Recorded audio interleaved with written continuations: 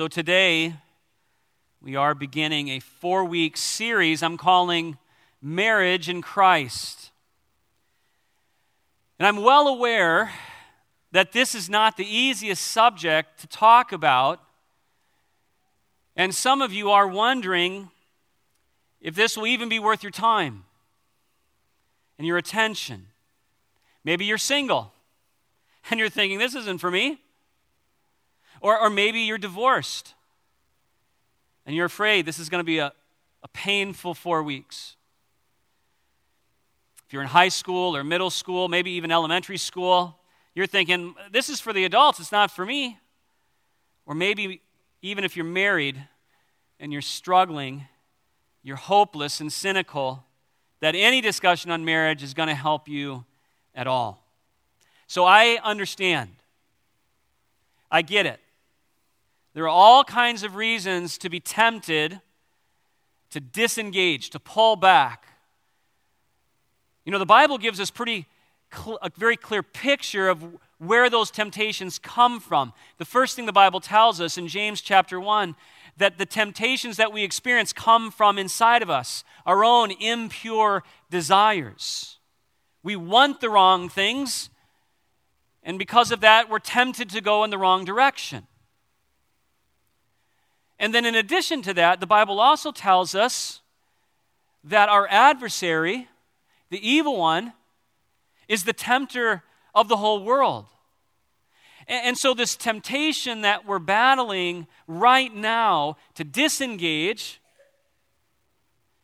to already resist God's word, to walk away and not hear what God has to say about marriage, is the result of the impure desires working inside of us, the dark desires at war outside of us, stoking those impure desires.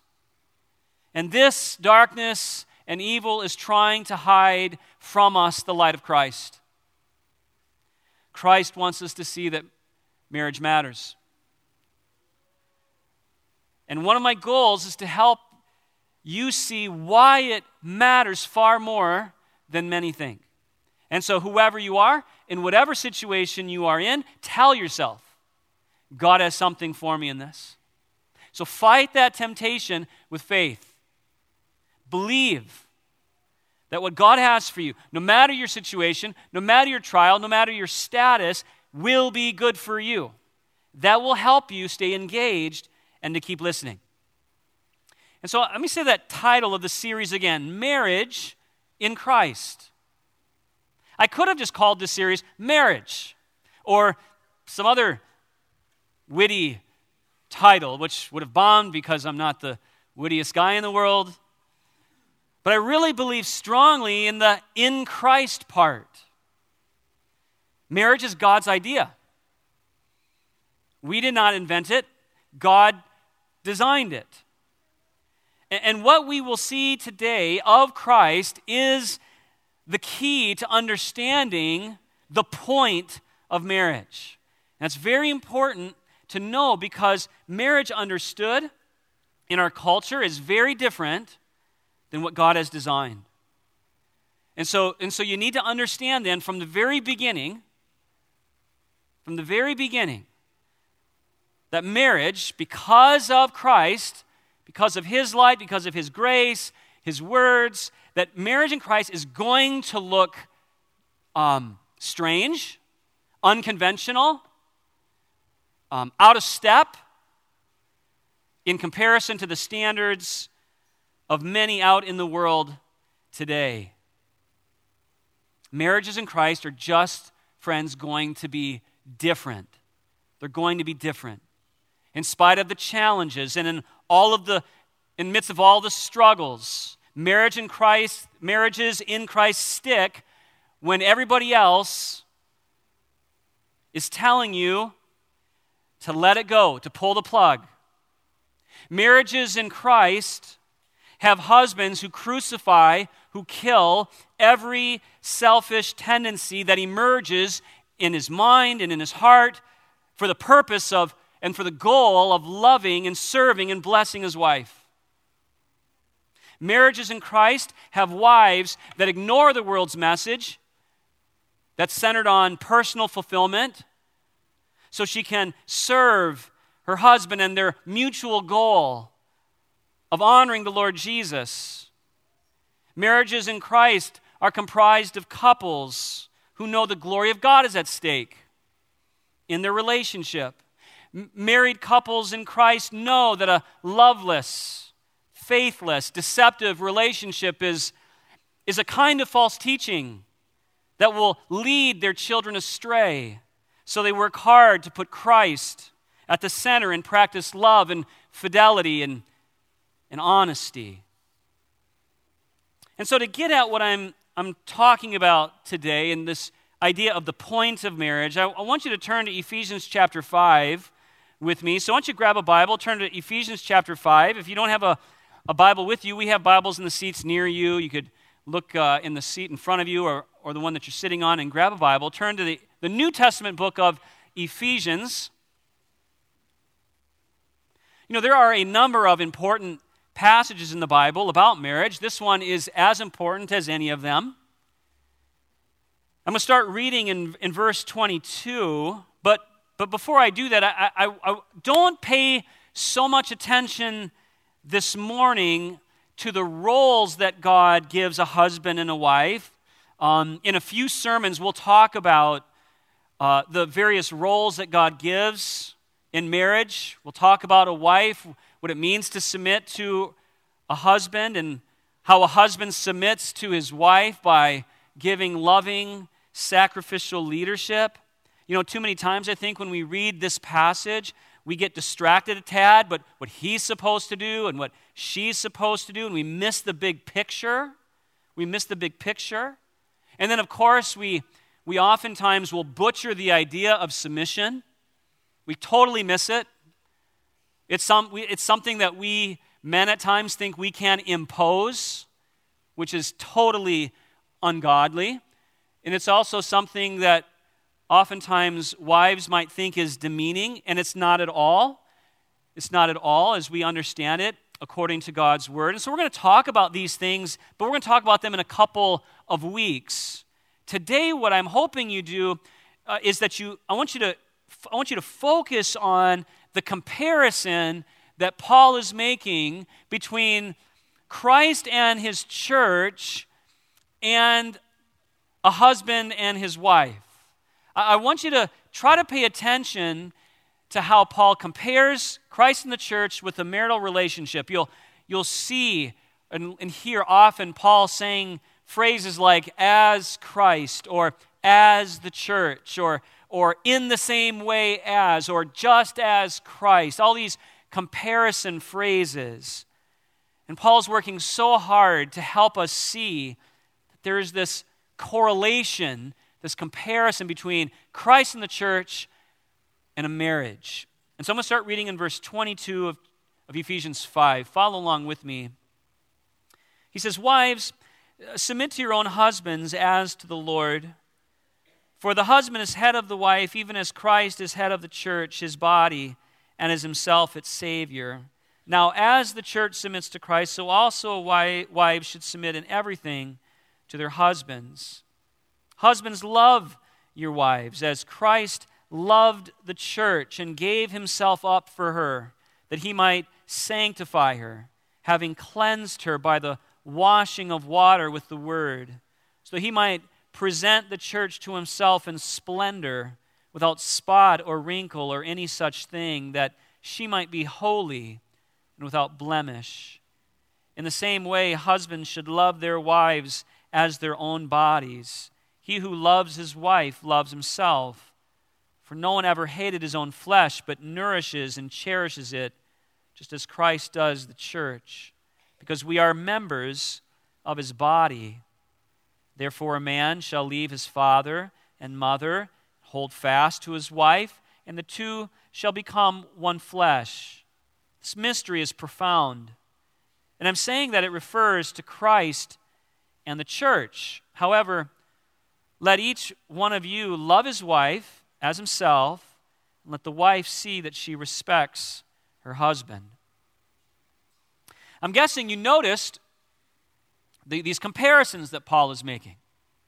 A husband's love for his wife ought to be like Christ's love for his church. He sacrifices for her, cherishes her, works for her good and for her spiritual growth. That's just like Christ, what he does for his church. And a wife respects her husband. Like the church looks to Christ for help and nourishment and care, for leadership. A marriage in Christ is like this covenantal love found between Christ and his church. Now, as you think about that, I want you to ponder a question. Which one came first? Which one came first? Which one is the original? Which one is the template? And which one is the copy? I know some of you artists out there, or maybe if you're a quilter, you might use a template. You know, you want this pattern to be seen throughout your work, and so you use the template over and over again so you get the pattern just right. So it all looks like the original. So what's the original in this passage? Well, Christ and the church is the original. Christ and the church is the template. Christ and his church sets the pattern. And so a marriage is patterned after this beautiful, mysterious, eternal relationship that God instituted, the very foundation of the world. In fact, Paul goes back and forth so often in this passage between Christ and his church and between a husband and a wife that he has to clarify things. He says that in verse 32. Hey, just so you know, this mystery is profound, but I'm saying that it refers to Christ and his church. And they're so closely connected, and I've been oscillating back and forth. I just want you to make sure you know the real relationship, the original, the template is Christ. It's Jesus and his church. That's the truly beautiful, glorious, mysterious relationship. And marriage is supposed to be just like that. That's the way it's supposed to be. And that should tell you something very profound about your marriage, if you're married. And something profound about your future marriage, someday possibly, if you are single. And it's that our marriages, friends, are designed to reflect the glorious relationship between Christ and his church. Let me say that again, because it's so important. That our marriages have been designed to reflect the great love of God for his church and the church's love for its Savior. Based on what God's Word is telling us about marriage, people should look at our marriages and see God's love for his lost people in them. Our marriages should be a story, it should be a parable, if you will, of God's sacrificial, pursuing love, his self-emptying commitment of service to lost sinners like you and me. And then in addition to that, marriage in Christ should also instruct us, the church, on what it looks like to follow, to respect, to honor the sacrifices of God's grace that he has given to us in Christ. So think about, just as an example, think about the way marriage is meant to impact our children, our grandchildren. Can you see how our marriage is one of the ways our kids learn then and understand and see how God relates and treats the people he died to save? By looking at mom and dad and their love for each other, kids will make conclusions. In fact, they're meant to make conclusions of what God's love is like. Friends, that's God's design. That's what he intended to do. That's why I said earlier that marriages in Christ understand that one of the worst kinds of false teaching our kids can receive is their parents' loveless, selfish, demanding, insensitive, ungrateful marriage. Our marriages instruct our kids about God's love. They tell a story about what God's love is like. It's like not an option. You can't say, well, I don't mean my marriage to be that. Like I never thought that's, well, it doesn't matter. That's what God has done in marriage. And so you have the option, the opportunity to do great good or great harm to children and grandchildren by marriage. And so even just processing that, let's think through this. Let's brainstorm together a little bit. What possibly, if I could ask you, what could you start doing? What should you start doing immediately to image Christ and the gospel better to your children, to your grandchildren? You know, hey, husbands out there, dads out there, how about maybe it's refusing to put yourself first all the time. You know what I mean? Maybe you're filling your home with all law and no grace. You have these high, unrealistic, selfish demands on your wife, on your children, that they would do whatever you want them to do. That's your law. We're going to eat where I say we're going to eat. We're going to watch the TV show that I say we're going to watch. Nobody's going to cross me. Failure is not accepted in this home. Man, if Christ was as selfish and demanding like that, he would never save a sinner like you. You know what I mean? That is not the way to love your wife. And you're teaching your children, especially your sons, to be selfish and demanding people who see no need for Christ living like that. Or wives, moms, maybe you're constantly cutting your husband down. You make fun of him, to those around. But, you kind of do it with a joke so it doesn't come off too strong, too cutting. He's not perfect. And you mock every attempt that he makes rather than appreciating his efforts. Deep down, you really have no respect for your husband, and it shows.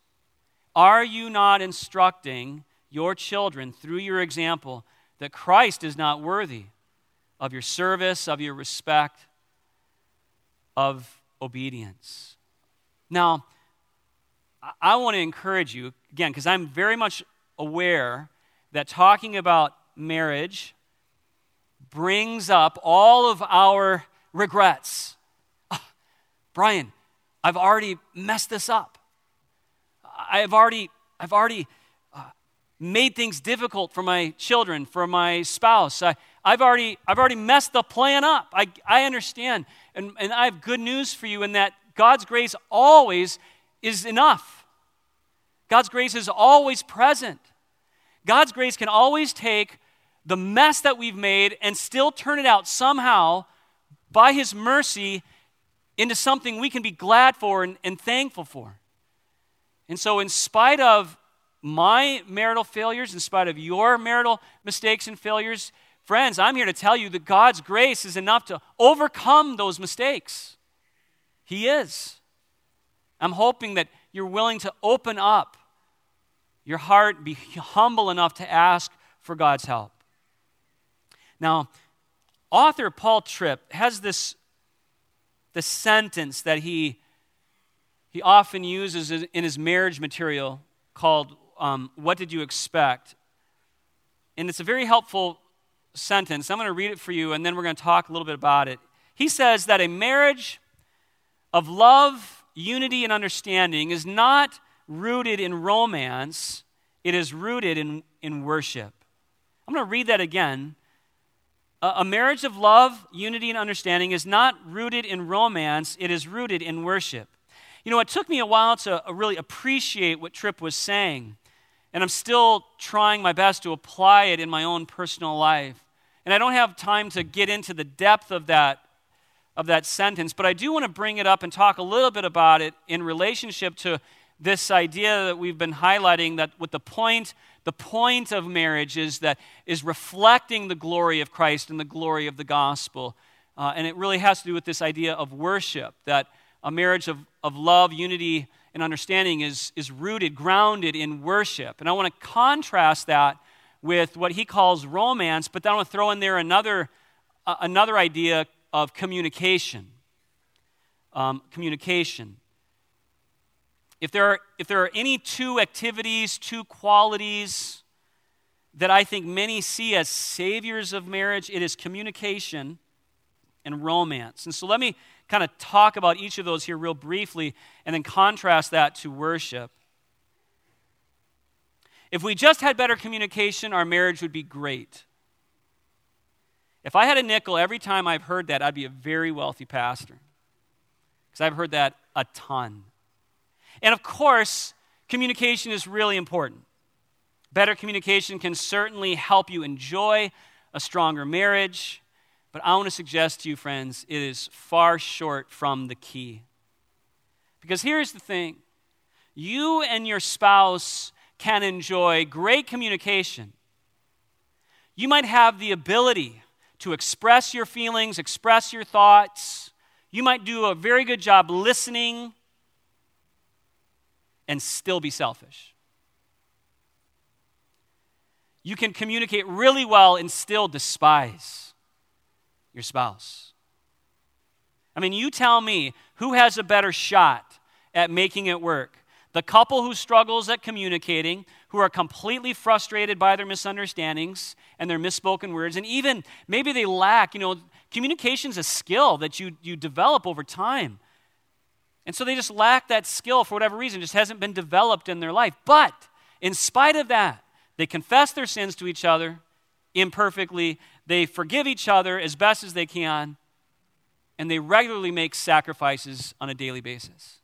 Or the couple who does communicate well, who's been even trained in communication skills, whether it's through marriage conferences or even maybe professional development, but who hate each other. Who think, I'm not the problem, she's the problem. Who say to themselves, I'm not going to change until he changes.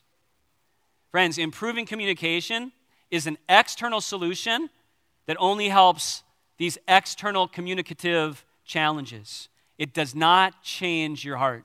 I've met many people whose heart remains resistant to humility, unwilling to turn, unwilling to be gracious, not willing to forgive, but they'll work on communication. They'll learn the steps. They'll learn the tricks. They don't have a prayer. But romance doesn't do the trick either. Neither does rekindling that loving feeling. Again, that's another myth, that our marriages would only be fixed if we could somehow find that romantic feeling that we had earlier in our marriage. We just felt the same way as we did when we were, most madly in love with one another. And why would we ever dream that our marriages were going to feel the same way that our dating time felt, or the time that we had in those first few months of marriage, especially when we were young kids. I was 21 years old when I was married. I didn't know a thing. I didn't know who I was. I didn't know who my wife was. I didn't know what marriage was. I didn't know what life was like. I didn't know about responsibility yet. I made like $7,000, like my first year of marriage. That's how much our tax, our 1040 form. It took me like 5 minutes to fill it out. I mean, we had nothing. We knew nothing. We had nothing. I wasn't old and ugly yet. We weren't forced to share much yet. We hadn't made any real life-altering compromises. We weren't required to. All we knew is that we were madly in love and we couldn't spend another day apart, you know? Now Corby and I have been married 21 years. She now knows what I'm like when I'm sick. She knows what I'm like when I'm grumpy. She knows how selfish I can be. She knows how gross I can be. She knows that dense look on my face when I can't follow those simple instructions, kind of looking like Homer Simpson, just staring like I'm not following right now. My weird noises at night keep her awake. And guess what? None of that is very romantic. None of it is. It's annoying. It's a turnoff. But it's real life. It is real life. And if my wife was counting on those romantic feelings to kind of carry us through, she would have given up many years ago. Now, that is not to say that a man does not make efforts 21 years in, 30 years in, 40 years in to have that pursuing love that a wife recognizes and says, he cherishes me. Like that is an example of God's pursuing love of us. And it is a good thing for a wife to look expectantly and hopefully, towards her husband. Now, those romantic feelings, it's not like they're bad. It's just that they're not the key. They're not going to help you endure. And so if it's not romance, if it's not communication, what is it? What will keep us going? What will keep us faithful? How will we endure the many challenges associated with marriage? Well, I suggest that Paul Tripp is right in that he says worship. Worship will keep us going. Now, when you think worship, don't think singing songs here on Sunday morning. Don't think getting your worship on, your groove on in the car when you're playing your favorite Christian songs. That's not the worship I'm talking about. I'm talking about your devotion to God. Your commitment and faithfulness to Him as your Lord and Savior. I'm talking about your obedience to His Word. Your ongoing service to His way and kingdom. That's the worship that I'm talking about. And that's what's going to keep you going. And so when the communication stinks and the romantic feelings fade, say to yourself, honoring God is my greatest desire. Worshiping Him is my life's calling. He is worth it. God is deserving. And my God told me to love my wife and stay faithful to her no matter what. My God told me to respect my husband and to appreciate him. My God has told me to sacrifice. My God has told me to keep holding on.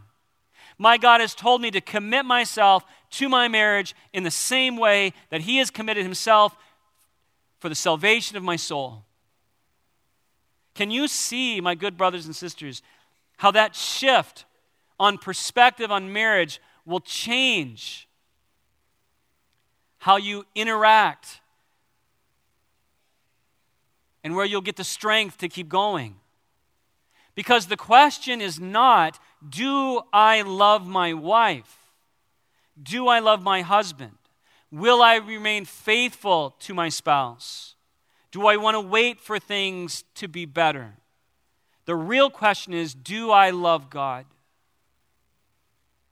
Is He my master and my Lord? Will I be faithful to His words? Will I wait and trust God through this season of disappointment, through this season of pain? What you do in your marriage or your future marriage, for those of you who are not married yet but may be someday, what you do in your marriage is more about what you think and how you view God than what you think and how you view your spouse. And so can I challenge you right now, my good brothers and sisters, no matter how old you might be, no matter how many years you've been married, because it applies to every single one of us. Are you devoted to God?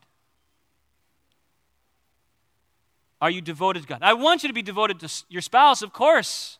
Of course I want that. But if you get your devotion to God right, you'll get your devotion to your spouse right. It'll happen. And so how's that? Are you a worshiper of God? Are you willing to listen to Him? Are you being obedient to Him? Is He your greatest desire? That's the first question. That's the first step as you prayerfully ask God to help you have a marriage in Christ. Now, let me finish by giving some encouragement this morning. Friends, God is able. God is able to do far more than you could ask or imagine. I know some of you married folks have given up. You've settled in your mind that this is just what my marriage is going to be like. Believe that God can make a difference. Not so much in your spouse or in your marriage, but in you. Believe God can change you. Because that's the real change. That's where it needs to take place. And we'll talk about that more in this sermon series. But it has to start in you. Are you willing to change? Are you willing to confess your sins? Are you willing to forgive? And God can make that happen. So be encouraged. He is able.